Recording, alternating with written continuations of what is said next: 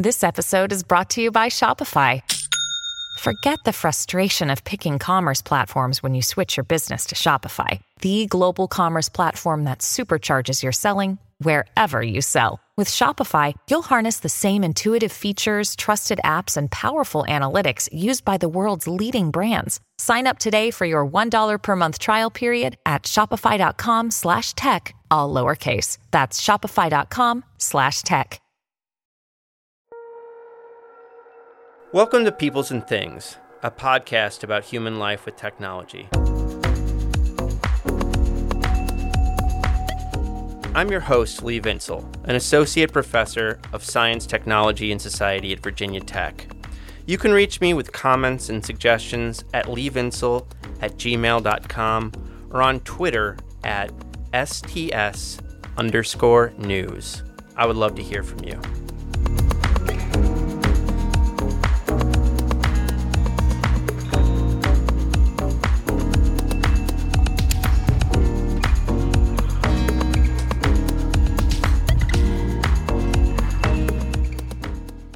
There's a deep tendency in our culture, sometimes called solutionism, amongst other names, where when we encounter a problem, we want to fix it.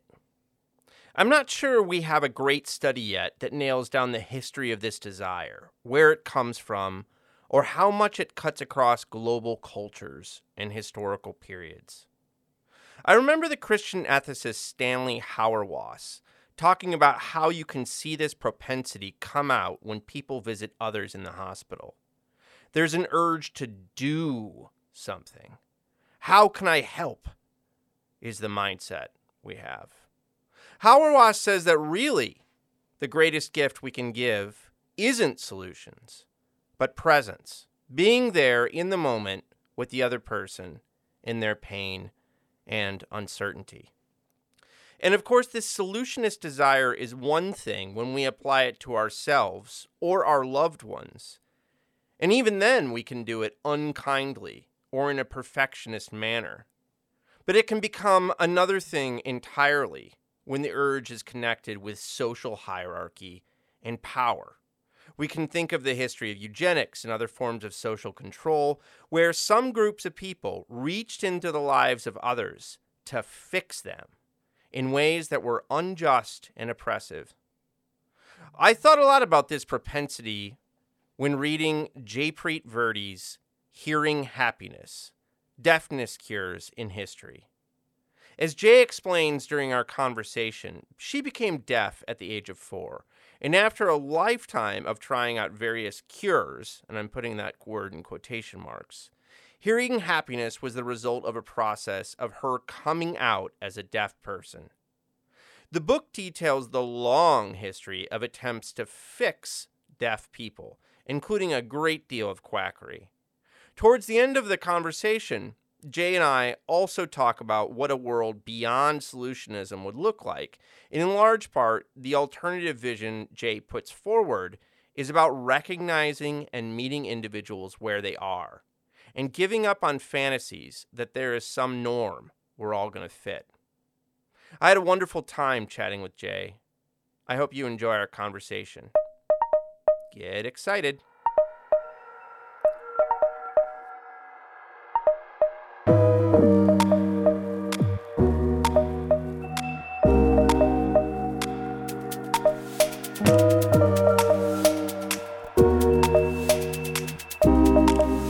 Jay, thanks so much for taking the time to talk to me today. Thank you for having me on the show. It's an absolute pleasure to be here. Hearing Happiness it's such a great book. When you talk about it with strangers, which you've been doing a lot recently, how do you how do you explain what the book's about and what you were trying to do with it?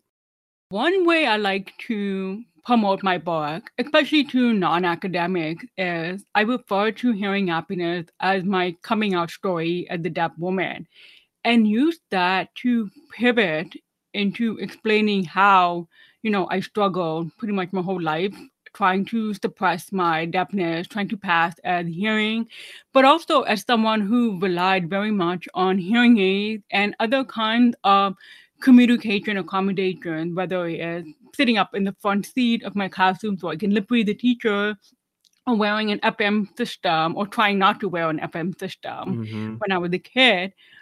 But I like to position that as the narrative of the book going forward, because I think people can connect to it on a much more intimate level. Like, this is not just Yeah. a history that's been regulated in the past, but has issues that still very much influence people's lives today. So it's also a book I wrote when I was dealing with my own struggles with shifting the hearing aid types that I was wearing. So I wore analog hearing aids my whole life, which, for those of you who don't know, it basically just amplifies sound in your surrounding environment. But by the time I was in like my early 30s, my audiologist tells me that there's no company anymore that could repair my analog hearing aids if they broke, and my own maintenance of them wasn't good enough. Like, there comes to a point when you need professional service, right? Yeah.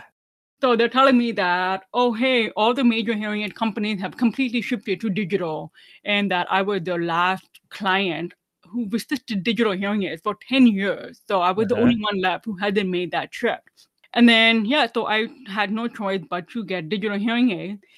And it was a 2-3 year process of struggling to relearn things, and also coming to terms with my grief and losing certain skills I had, like being able to hear on the telephone. And I'm dealing with a personal crisis and thinking about what it means for me to communicate with people, and what it means for me to identify myself or not as a deaf person. And then, I'm in the archive and I am reading all these people's letters where they are talking about their experiences of living as a deaf person, and all the different choices in which they are selecting, medical cures, or buying a patent medicine product, or even asking an expert which hearing device best works for them. And I see myself so much in these historical actors. Yeah. And eventually, I thought, I can write a history of deafness cures without talking about myself too, because I am part of this history. So that's kind of how Hearing Happiness emerged the way it did. Yeah.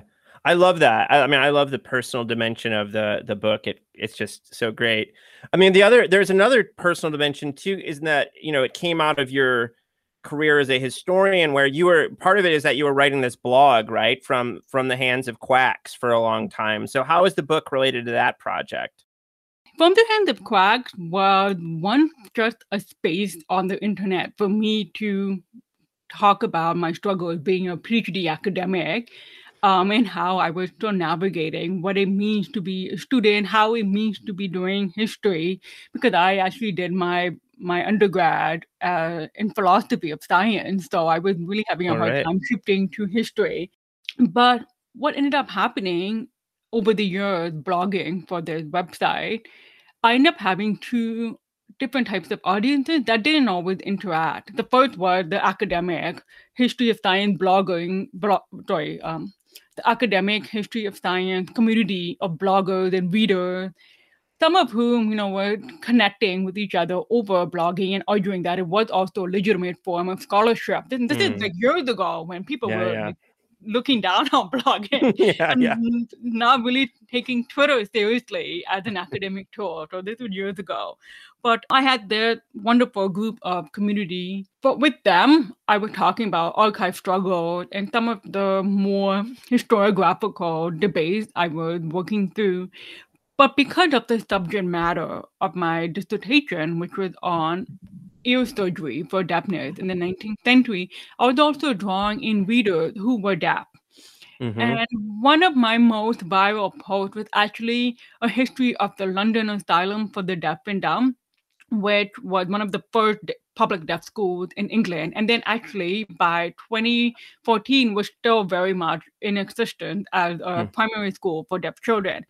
So this post went viral, and I even had parents reaching out to me asking if I could help them get their kid enrolled in this school. And I had to explain so many times I have nothing to do with the school. I'm just an historian. But I started to notice my audience changing a little bit, and started to write posts that were specifically catered to the general reader. Hearing Happiness comes from that history, not from my dissertation. And it comes from the recognition, I think, that there was an audience of people who were interested in knowing more, not just about the history of deafness, but also about the choices people made for medical treatment. Mm-hmm. And the big question of why were people so willing, I think, to try out what we would consider to be quack medicine. So, like, Yeah. what really is that history there? So, I kind of, when I first pitched my book to different presses, I pitched it as, this extension of my blog. Mm-hmm. So, I think that also helped me to play around with my narrative style a little bit, Yeah. not just restrict myself in writing academically. I mean, the style is wonderful throughout the book, Jay. And was it a time where presses found that extension of the blog interesting, or was there some disdain? How did that conversation go? I don't do things in a conventional manner.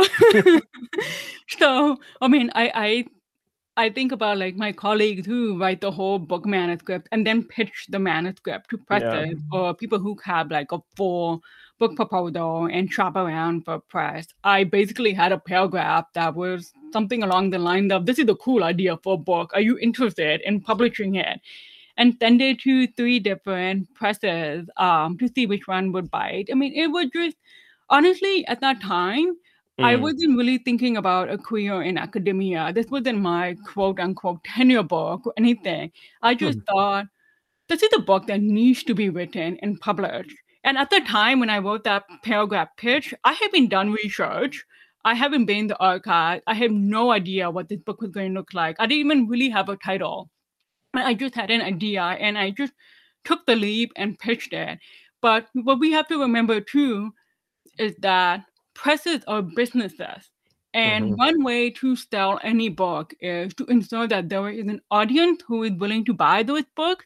Mm. And when I pitched my idea for a book, I had about I think 12,000 followers slash subscribers for my blog. Mm-hmm. And for the press, that's like, oh, that 12,000 people who could possibly buy your book.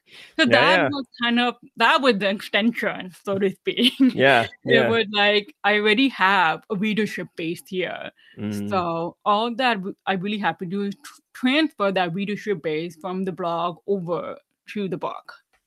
Right on. You begin the book mostly in the 19th century with kind of occasional looks back. And by today's standards, as you've already said, a lot of the things you cover are kind of quackish cures in quotation marks, including breathing into the ear, eating chili peppers, perforating the eardrum. Why did you choose to begin the book there in the 19th century? Was there something that really stood out about that moment when it came to deafness? That's a good question. For me, it came out from my PhD dissertation, and that the whole medicalization of deafness, this whole approach to surgical treatments actually really did emerge in the 19th century.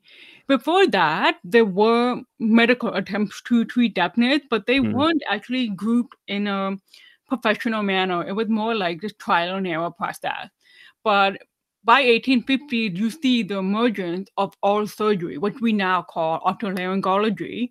It emerged as a specialized field specifically for thinking about how to diagnose, prescribe, and treat all kinds of deafness. So I decided to start there because when we think about deafness cure, like what does that really mean? It's really about like fixing the body, restoring the body back to quote unquote normal. So for me, the 19th century seemed like a logical place to start, but that doesn't mean, Mhm. of course, that there weren't any kind of cures before that. As you said, I do Yeah. reflect even earlier, but Mhm.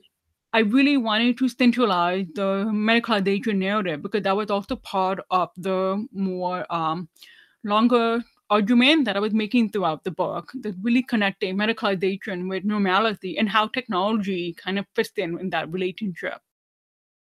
Your second chapter is titled Ear Spectacles, which is a title I really love.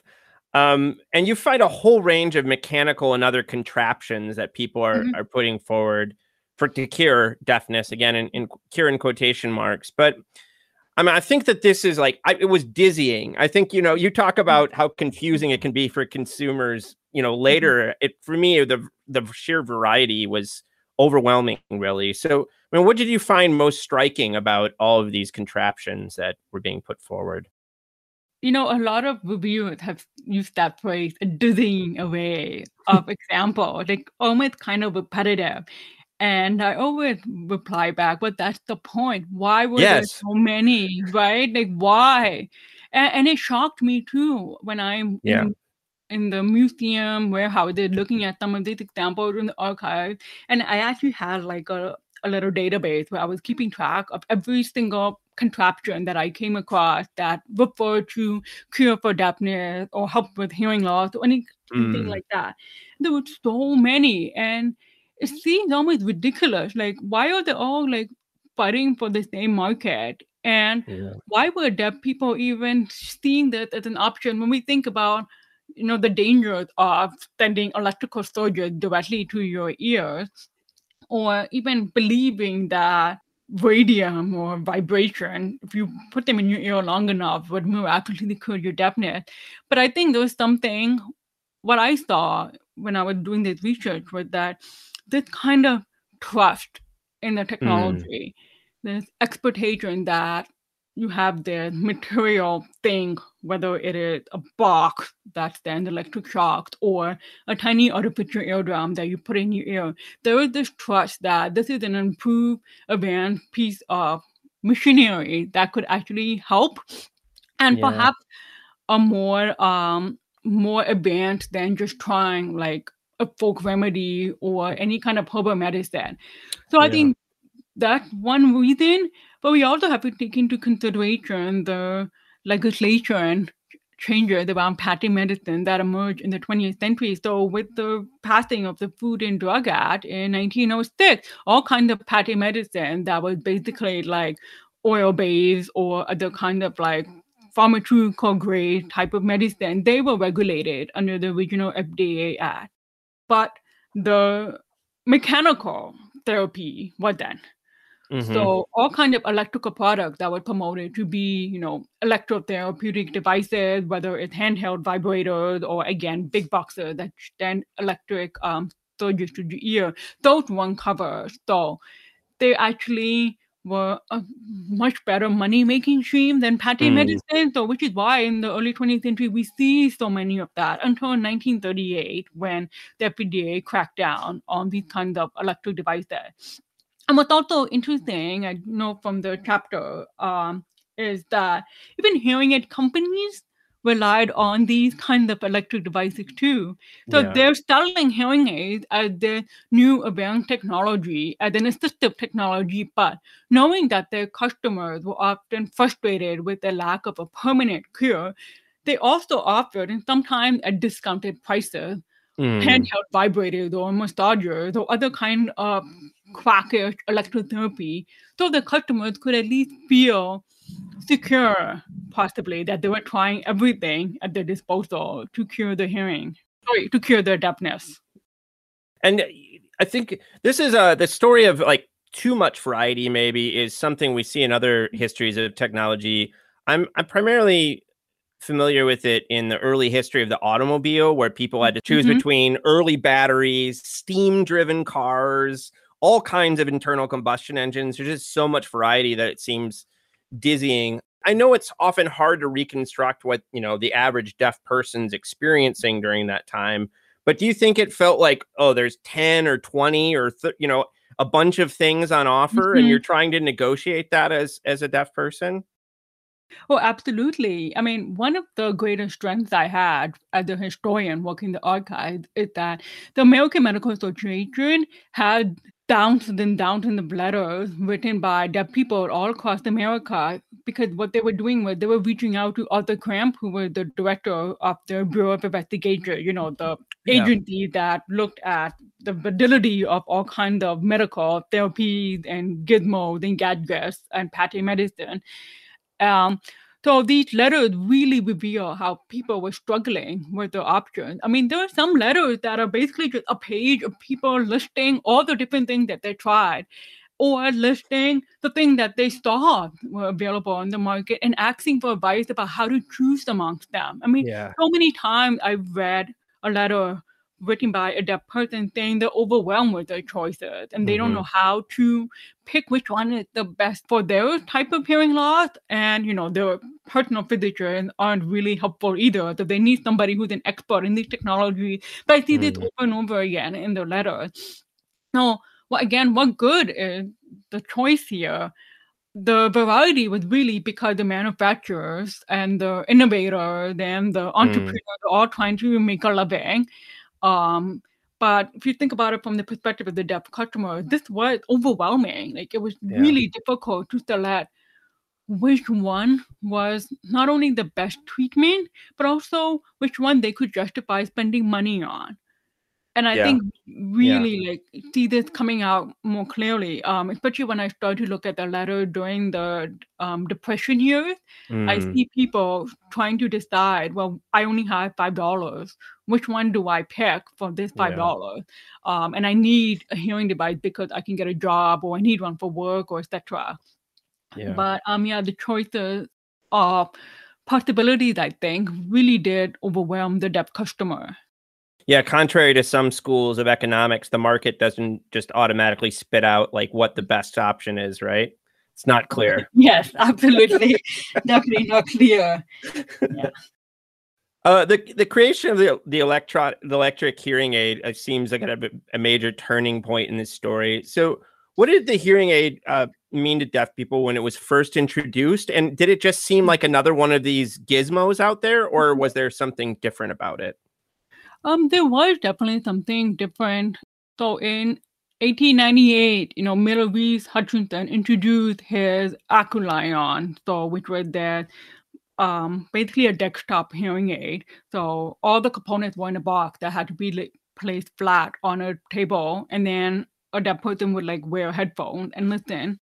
When he took this machine out on basically on tour, like he would go to Mm. deaf social groups and organizations and even deaf conferences and kind of give a demonstration. You see, I think, a mix of excitement but also fear. Mm. People who were being interviewed by reporters or who were documenting their experience at the demonstration. The excitement was, oh my goodness, I could hear sound. Oh, I think I hear something. And Hutchinson was actually demonstrating to predominantly culturally deaf people. Mm. So people who grew up with sign language or part of hereditary deafness families or who went to deaf school. And I think that was really smart on his part because if we think about the extreme of our customer bases, these were deaf people who have never heard sound would be like one extreme of Mm. a customer. And if they could hear sounds, then that's really powerful testament to his device.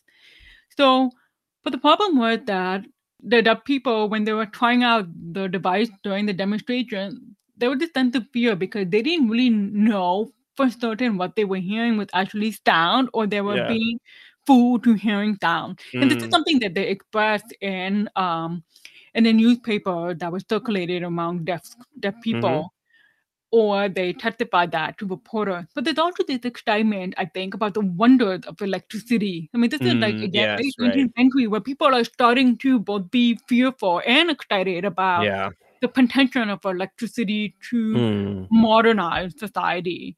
So there was this excitement that perhaps now we're going to find a technology that can really help deaf people. I mean, the Yeah. telephone was already like starting to become popular. You have the wireless and things like Mhm. that. So why not develop a hearing aid as well? Mhm. Yeah, and I mean, there's also all kinds of quackish things going on with electricity during that time, right? They're like pumping it into the ground with crops to Mm-hmm. try to make crops grow faster. So, I mean, it Yep. would have been confusing then about whether this was really promising or not. I think so. But then again, it's really about, I think, the expectation of being normal. If there's Yeah. a technology that's available for deaf people to passive hearing, or even better, to permanently restore the hearing and permanently cure deafness, then why not try it out? So I think this Yeah. is the messages that were coming out with some of the early 20th century hearing aids is that Mm. we have harnessed the wonder of electricity to create a Yes. product and it can do for deaf people what nothing in the previous generation has ever done. Mm-hmm. So yeah, I think the building up of these kind of quackish products as well was really centering on that rhetoric. Like, deaf people, Yeah. do you want to hear? Who's going Yeah. to say Yeah. no to that? And I think that's the kind of messaging that was being developed at the time. Some of your more recent research examines how hearing aid companies are tried to form relationships with deaf and hard of hearing folks via salespeople. Mhm. This is a paper you gave last week at a conference. So, what have you been finding in your work on the history of hearing aid fitting, and how does that fit with the story you've been telling? Well, one thing I didn't really go into detail in Hearing Happiness because it didn't really fit with the overall thesis of the book was how did like the hearing aid companies not just work with deaf people, but how did deaf people reflect back to them? Mm-hmm. So I was really curious about, for one thing, you have all these advertising promotional campaigns relaying the messaging about normality to deaf people, like putting that idea that wearing a hearing aid is a deaf person's social responsibility. The same way, you have to get a job and pay taxes and send your kids to Yeah. school and get vaccinated and all of that. You wear a hearing Mm. aid. And this was the message that dominated hearing aid advertising for most of the 20th century. But when I look at archive material of deaf people talking about the choices of hearing aids or other kind of quackish medical products or patty medicine, I was really trying to also find, well, what did they think about these advertising messages? Mm-hmm. How did it influence their decision to, feel pressure to uphold their social responsibility or decide whether or not they wanted to be deaf and communicate with sign language or not, or like I Mm. was really curious about really looking at the history from the deaf person perspective, and this was something that was really challenging to find in the Mm. archive, because it really tells us about how we preserve histories and whose stories get maintained. But one thing that really became clear is the hearing aid dealer, so the salesman who did direct selling directly to the customer, Yeah. they were the ones who were essentially taking the messaging back and forth between Mm. the customers and the industry. So now keep in mind that deaf and hard of hearing people did collaborate with the hearing aid industry. Mara Mill's work, for Sure. example, had shown that deaf people were working as testers and engineers for the Mm-hmm. creation of things like the printed circuit and the transistor. So Mara had done incredible work on that. But I was really more concerned about the consumer angle as well. Mm-hmm. And what became really revealing is I was at the archive looking at all these trade manuals for dealers and these Yeah. training books that also included step-by-step details on how a dealer should appeal to the emotional state of the customer. Mm. And some of the dealers were like making comments like, oh, this 40-year-old woman, her major concern is being able to hear her baby. And she doesn't really want to wear a hearing aid because the wires complicate her domestic duties. Like they're putting all these like Yeah. Yeah. Yeah. annotations. And for me, the more I look into it, the more it seems as evident that the dealers were also communicating what their client's concern was back to the industry, and the industry was kind of embracing some of these Mm. notes as a way to update the advertising material or update the marketing strategy. So I thought it was really Yeah. fascinating. I mean, Yeah. this really goes into um, a much longer term project. But Mm. out of that relationship is the issue of fitting. So Yeah. fitting is a process where you have to match a particular hearing aid instrument to the range of hearing loss that's mapped on an audiogram. So you get tested for your hearing loss and then you measure what that loss is and a range of frequencies. And a good hearing aid is one that targets a specific frequency loss, especially the loss where speech is measured so that a person could be able to hear like vowels and consonants and things like that. And fitting was always a process for vacuum tube hearing aids. I mean, the industry knew that. This is how the engineer then design created it. But how do you sell fitting to a customer? And why should a customer care about fitting? And that's the Mm. different conversation. And what the dealer was doing is that fitting was a demonstration of not just how a hearing aid was working and how effective it was, but on how it was tailored to match this specific individual's needs. So there's something like really Yeah. personal about the technology. And the process of improving the technical specification of fitting is one history, a very difficult history, because in order to proceed with it, I have to like teach myself acoustic physics. Yeah. Right. Yeah. Like the technical nature of physics and sound science and things like that. Yeah. And then you have this marketing history about, is that just a buzzword? Like when we say individualized fitting, is that just a campaign, or is that something really rooted in science and technology? So that's kind of what I'm working on right now. I'm really interested in seeing how fitting became a process that operated both at the scientific level, but also on the consumer level, and how we can kind of understand the nature of technology through this relationship. Yeah.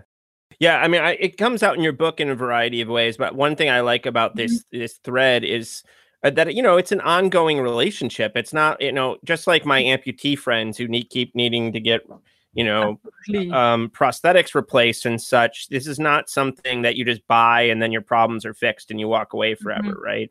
Yeah, I really like that kind of ongoing relationship story is an Yeah, important one. absolutely. Yeah. And then, it also kind of explains some of the more popular conversation that people have had. At first, they were like, well, hearing aids are just like getting glasses. If you can wear glasses, why can't you wear a hearing aid? And then Yeah. the argument over the 20th century developed into, well, hearing aids are not like eyeglasses. They are much more sophisticated than that. We Yeah. need all these body of experts to come in to properly fit a hearing aid to the deaf customer. Your book contains so many wonderful photos, and one of the most striking to my eye is the picture meant to show women how to do their hair and use accessories to hide their hearing aids. So as hearing aids, they become electronic and then, they become smaller.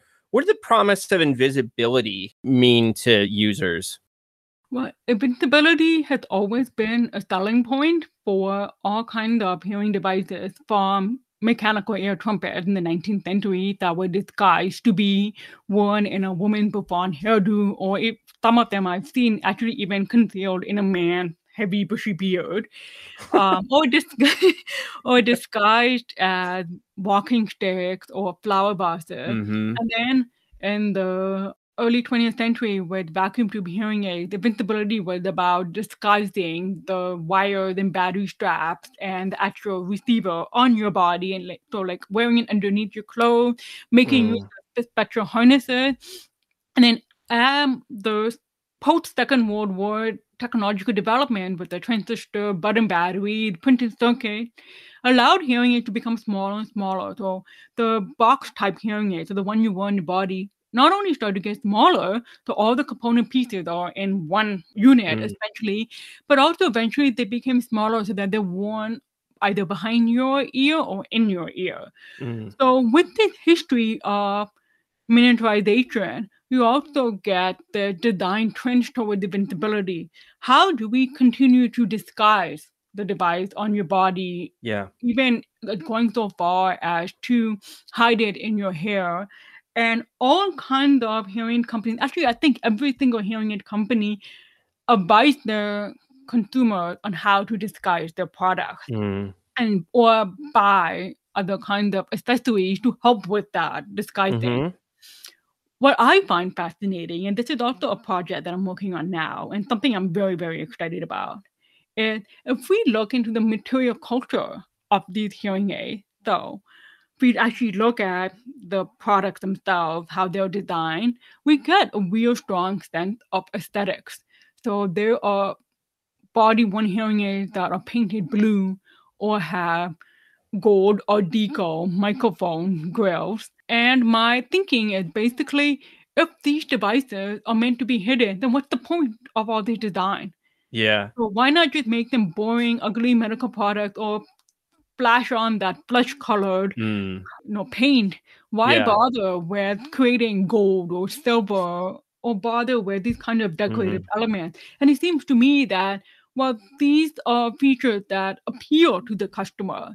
Like they will pick a woman, for example, would pick a color that fit her own fashion or individual Yeah. style. Maybe a man will want something that's more sleek and modern. So, I mean, they're really to appeal to the customer. And then paradoxically say, okay, you pick something that's beautiful and gold. Okay, now hide it. Yeah. And for me, it's like, well, what's the point? Right. Right? Right. And in the backdrop of this history is there are people making their own adjustment. They are putting decorative features on their devices. They are creating beautiful harnesses Yeah. with hand-sewn beads to, like really professing a sense of identity and affirmation of their deafness. They Mm-hmm. are showing off their products. So you get this overlapping history occurring at the same time. And I'm really excited about this project because I think it can really tell us so much more about design history and the expectation we have or don't have about medical products, I think. So, I mean, lest we give listeners like the sense that this is a story of progress, it's not like quackery or fad cures like go away after the 19th century, early 20th century, right? There's still, you have a chapter on later kind of fad cures. So what are some of the cures you find after World War II that people are trying to push? So one common fad after the Second World War was acupuncture. So it really come up. I mean, people were starting to embrace this like Eastern medicine, Yeah. holistic, new age type of philosophy. And acupuncture become really common starting around the 1960s. And another one that still to today, I'm still surprised, but not really surprised when I see it on the menu list for spa treatment is ear candling. Right? Like when people like basically put hot wax in your ear and then pull out deep breathe and natural wax and things like that. I mean, Yeah. candling dates all the way back to the 16th century. I mean, that's the oldest example I found, but it is still there. There's also what I call fake hearing aids. So, like if you go to Walgreens, for example, there's that as seen on TV 1995 Yeah. hearing aid, very basic and doesn't really do anything for someone otherwise, like who had anything more than a mild temporary hearing loss. No, I think these are the most prominent examples I can think of, but they're definitely there. Like these kind of Yeah. treatments are still there. If we do a quick internet search, I'm sure you'll find examples of like certain foods that could help improve your hearing. Oh, And yeah. like, yeah. Yes. The internet, the source of bad information over and over, right? Yeah. We'll Google deafness cure and see what comes up. It'll be horrifying, I'm sure. I really like how you bring in the history of cochlear implants into this larger history you tell. So do you think that cochlear implants introduced new dynamics, or did you see it more as kind of the playing out of the patterns that you'd uncovered from the last 100, 150 years? I think both in their creation and in their dissemination as a technology cure, it's the same pattern, but it's more assertive, I would say. Yeah. It's the merging of surgery and technology. And when cochlear implants were first introduced, it was promised a new miracle that would solve all the kind of complications people were having with hearing aids or other kind of surgical treatments, issues of battery life or wires being annoying or not being fitted properly with regard to hearing aids. But also this idea that there is a subsection of, if you think about hearing as an audiological spectrum, you can also think about deafness as a spectrum. So on one end of the spectrum are people whose deafness can be fixed or improved with hearing aids. Cochlear implants target that group. Yeah. And again, it comes with this idea of a fix. Yes. So you can live your whole life as a deaf person. You can rely on sign language. You can get a job. You can be an educator. You can have a family. But as long as you are deaf, you are not fixed. And that's the messaging that emerged in the 1980s and 1990s with cochlear implants. And the deaf communities were really worried about cultural genocide. What would happen over decades and decades of use with cochlear implants where children as young as 1 or 2 years old are forced to, undergo surgery and be fitted with an implant? And there's recognition that a lot of deaf children are actually born into hearing family who might not otherwise be associating themselves or even familiar with deaf culture. So there was this real worry from deaf community that cochlear implant would eradicate deafness as this rich cultural diversity.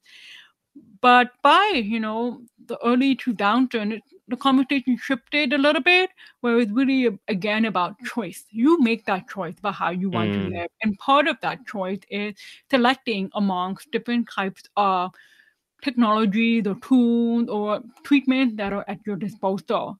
And Yeah. again, this is not something new. And if we look at all the different ways that people have negotiated their medical option, we see cochlear implant as just another line of these tools. But I think in the 1990s and early 2000s, the worry was really about the top-down pressure to eliminate differences. And I see in the past 10 years the next generation of cochlear implants, and we're talking about like auditory brainstem implants and Yeah. things like that. And interestingly enough, right when my book was finished and I sent it to the publisher, and I'm in Virginia giving my first book event, my phone started buzzing because the story about CRISPR technology broke out. And I'm getting all this like messaging from reporters asking me to comment. And I said, I can't. I'm giving my first book talk. This is just another example of this. But I actually opened up my talk reflecting on the fact that look how many messages I got from journalists, all connecting this idea of CRISPR technology as the way to eliminate deafness. It's just another example.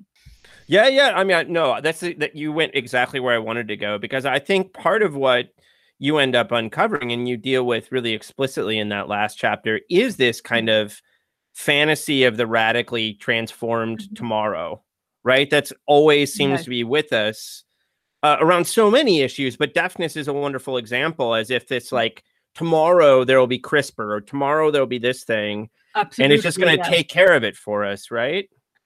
Yes, the reliance we have, I think, on this technology, but in expecting technology to solve all the problems, I think we only end up revealing socioeconomic disparities here. When people talk about digital hearing aids, as something that we must have, there's not a real honest conversation, I think, about the cost of these things. I mean, when my audiologist is telling me, Jay, you're behind the curve, like catch up with the latest trend. Yeah. Why are you being old fashioned? Just get digital hearing aids. I'm like, I spent my whole life training myself to live and hear with analog hearing aids. Like literally my whole life. I learned how to use my body language. I taught myself how to hear on the telephone. And now you're telling me none of that matters because I have to like upgrade myself, like this. Like I'm a cyborg model that was outdated and we have to like ship to the new factory version. Yeah. But with digital hearing, it's so expensive. Yeah. And not only that, they have a shelf life. My last analog hearing aid, I had them for 12 years with maintaining and repairing and just keeping it going as long as I could, or sending it off to the factory to get repaired if needed. My last digital hearing aid didn't even last 3 years. And there was a point where I was actually like trying to fix it and went to my hearing aid dealer and I said, what's happening? Like, why is it no longer working? And by the way, keep in mind, it took me 2 years to get adjusted to them. And in the third year, they stopped working. Like, what's the point of this? And it was really frustrating for me. It's like, I can't rely on this anymore.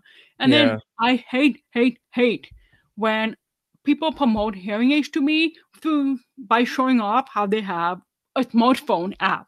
I don't care about the smartphone app. What if I don't have my phone with me? Are you telling me I can't adjust my hearing aid if I don't have my phone? So there's this over-reliance on smart technology to solve problems. Yeah. And I think sometimes we forget that not everybody benefits from these devices. I mean, don't get me wrong. When I first got my digital hearing aid, I was wowed by how light they were, how tiny they were, how I got the color to match my hair color. because it was something I never had before. Mm-hmm. And I thought about what this would mean for my passing and hearing, how it would work out in, my job or things like that, how it would change my dating relationship. Like I was really thinking about that and excited about it. Again, within 2 years of struggling with this, it didn't matter how invincible they were. There was no point if they weren't functional for me. Yeah. I couldn't hear anything. And when I had to upgrade myself and spend, by the way, another $8,000 3 years later right, to get hearing aids, my first thought was, I don't care how they look. I just want them to work. I need them to work. Yeah. Yeah. The ones I have aren't the prettiest. They are bulky. They hurt my ears when I wear them for too long. But Yeah. at the very least, they're functional enough that I can go about somewhat in the same vein as I could with my analog hearing aid.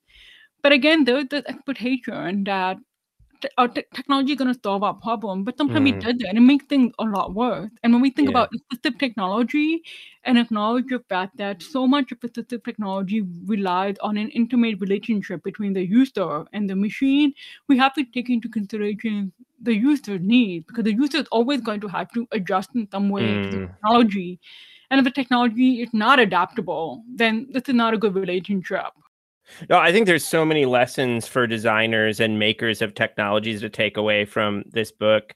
I mean, the Innovation Delusion book, when I was writing that with Andy, we got an email from this one very cranky repairman. I can't remember what we said. He was angry at us about something, but he was talking about how in his life, he was an appliance repair guy, and he was talking about like how refrigerators now all had to come with ice makers and stuff, but those are the first things to break down. And, and then we have like the same thing, you put like a Bluetooth thing on a coffee maker or something, because you got to have Bluetooth on everything now.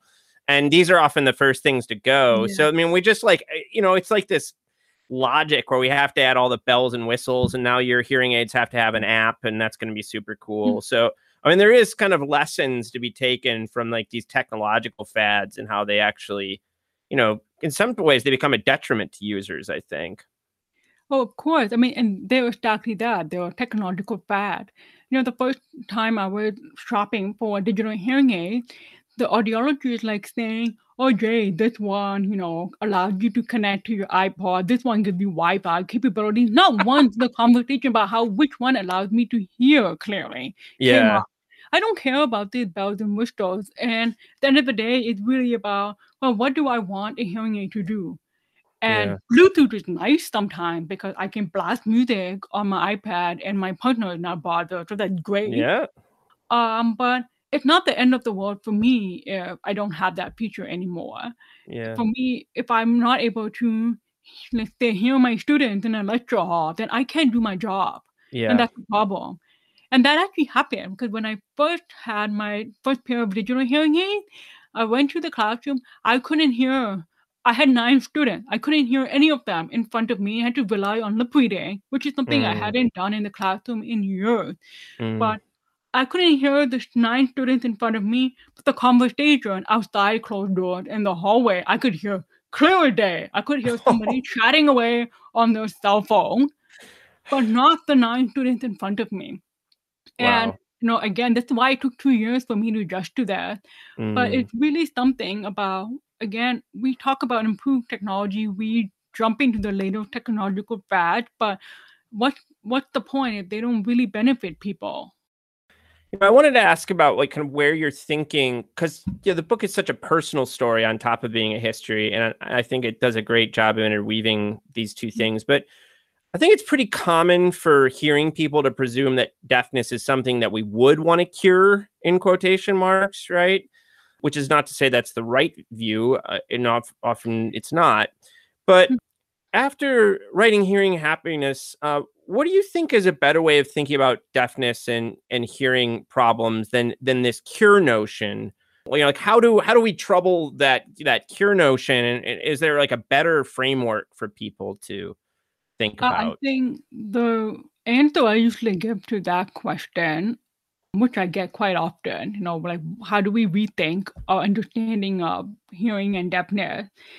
Again, it goes back to, well, think of deafness as an audiological spectrum. And people have different types of deafness and different ways of developing their identities or affirming that identity, but also different ways in living with their Yeah. deafness. Some might want a hearing aid and they might want to pass with hearing and they want that cure. Others might prefer sign language communication, and others still might wear hearing aids and communicate just fine with lip reading. There are Mm. people who would want closed captioning, and others don't.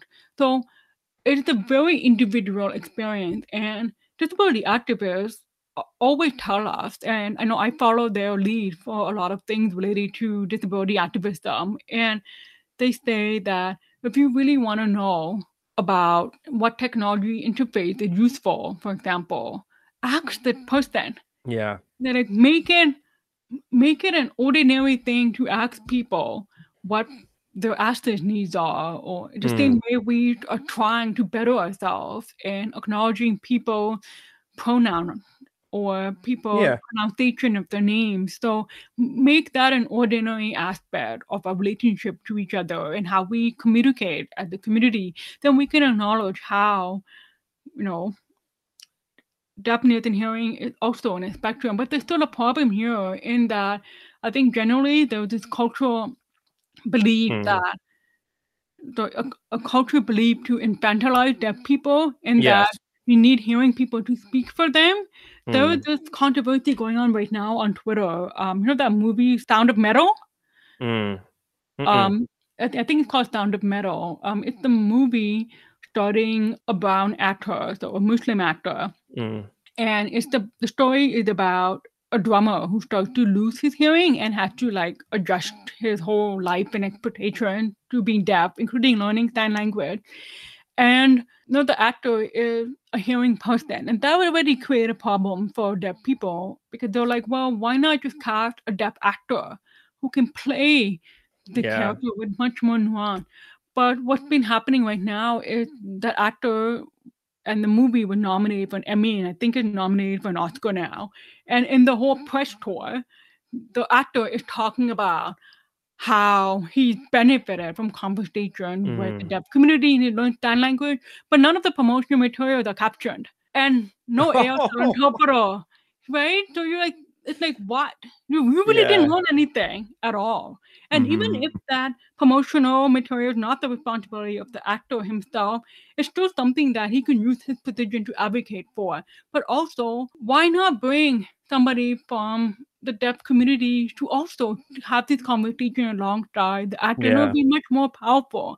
So a lot of I've seen a lot of deaf activists kind of pushing back against this narrative because they're like, well, again, it's hearing people speaking for us. Why can't we tell our own story? And I Yeah. think, going back to hearing happiness, I think that's also why people resonated so well to me putting my personal stories in there. It's not just that I have this authority coming in as an historian, but I'm also somebody who lived through and is living Yeah. through some of these issues that I talk about in this book. And Mhm. that provides an insight or credibility that I think hearing people might not have in Mhm. writing the book. Yeah. Yeah, I think that's right.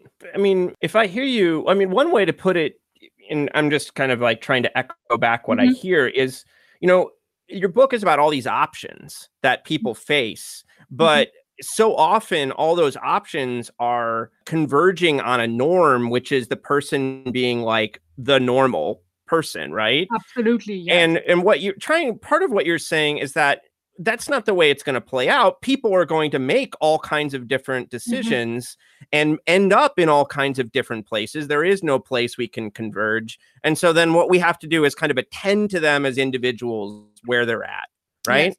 exactly. Yeah. And recognize the variability of their choices. So it's not that like one choice is better than the other. It's just they're Yeah. just choices. Yeah. Yeah. I mean, like I'm a deaf person. I mean, I have like 98, 99% hearing loss.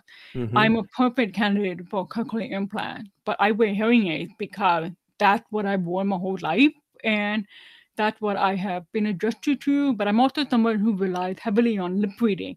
I don't sign because I don't have a signing community Yeah. around me, and I never really did. But people make that assumption about me, oh, Jay might science, we have to get an ASL interpreter. And I'm like, well, that doesn't really help me because I'm not fluent in ASL. Yeah. So I'm going to have, translation issues here. And also, like, I think about audiologists who read my chart and say, why don't you have a cochlear implant? You're a perfect candidate. I'm like, well, why don't you go have brain surgery? Like, are you comfortable making that decision? Like, what's wrong with the choice I have made when it's working just fine with my day-to-day life? So, it's that prescriptive force, I think, that bothers me so much. So you've mentioned a couple different threads of your current research and where it's headed. How do you frame the next thing you're up to? Well, I'm doing many different things. To summarize basically everything I'm doing, my current and future research all looks at the development of technology, the development of medical expertise from the perspective of the people. So the people who are at the bottom of all these top-down push for normality cures, I want to see how they respond. I want to see what kind of non-conventional, non-conformative solutions they come up with. I want to see where radical design emerges from that. And, I talked very briefly about the people making harnesses or improving the design of their hearing aids. I think it is so fascinating to see this tinkering coming out of the user, because I'm wondering if it makes a shift our understanding about how we develop technology. And, we can talk about disabled people working in collaboration with engineers and designers and development. But what if there's a resistance to that? And that's kind of what I'm looking at now. I have a piece coming out in a few months about the beauty of hearing aids, kind of tying in some of these ideas about design and what it means on one hand to design the actual hearing aid, for color or style, and how that differs a more radical perspective where you bedazzle your hearing aid. Right? Right. Which people have done. I mean, there's lots of do-it-yourself instruction manuals on the internet about how you can add charms or paint your hearing aid or things like that. So I think it's really a fascinating history here. Jay, thank you so much for your time today. It's wonderful talking to you as always, and I'm really excited about this new work you're doing. Yeah, thank you. And thank you again for having me. And, I can talk all day about this kind of stuff. So I think we should stop. Yeah. Thanks again, Jay.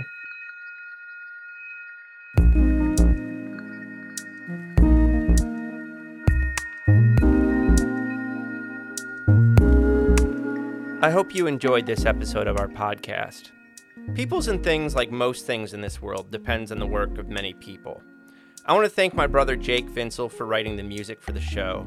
I want to thank my buddy Juliana Castro for designing the logos for the podcast. You can check out her work at julianacastro.co.